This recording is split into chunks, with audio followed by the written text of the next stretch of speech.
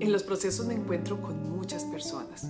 y la indiferencia es un estado emocional de total resignación o incapacidad para hacer nada, pues se ha vivido en esclavitud de situaciones sociales y que cuando termina se acaba de forma apática.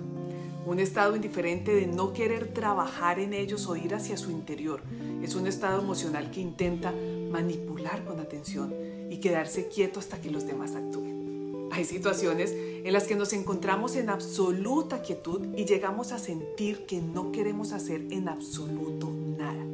Créanme que lo único que queda es empezar a movernos y utilizar ayuda que nos lleven a movernos a estados diferentes de otro nivel, donde resolvamos bloqueos, expresemos esos dolores por esos conflictos que pasamos, pero que con el tiempo y la dedicación de trabajar en nuestro interior y llegar a nuestro centro con la capacidad de transformar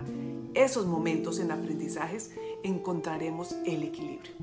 Cambia de valores, cambia de prioridades, busca gente que te enseñe y modifica creencias que te mantienen atado a situaciones, busca personas que te enseñen a ver las cosas de otra manera, vigila con quién estás y con quién compartes tu tiempo y tus proyectos.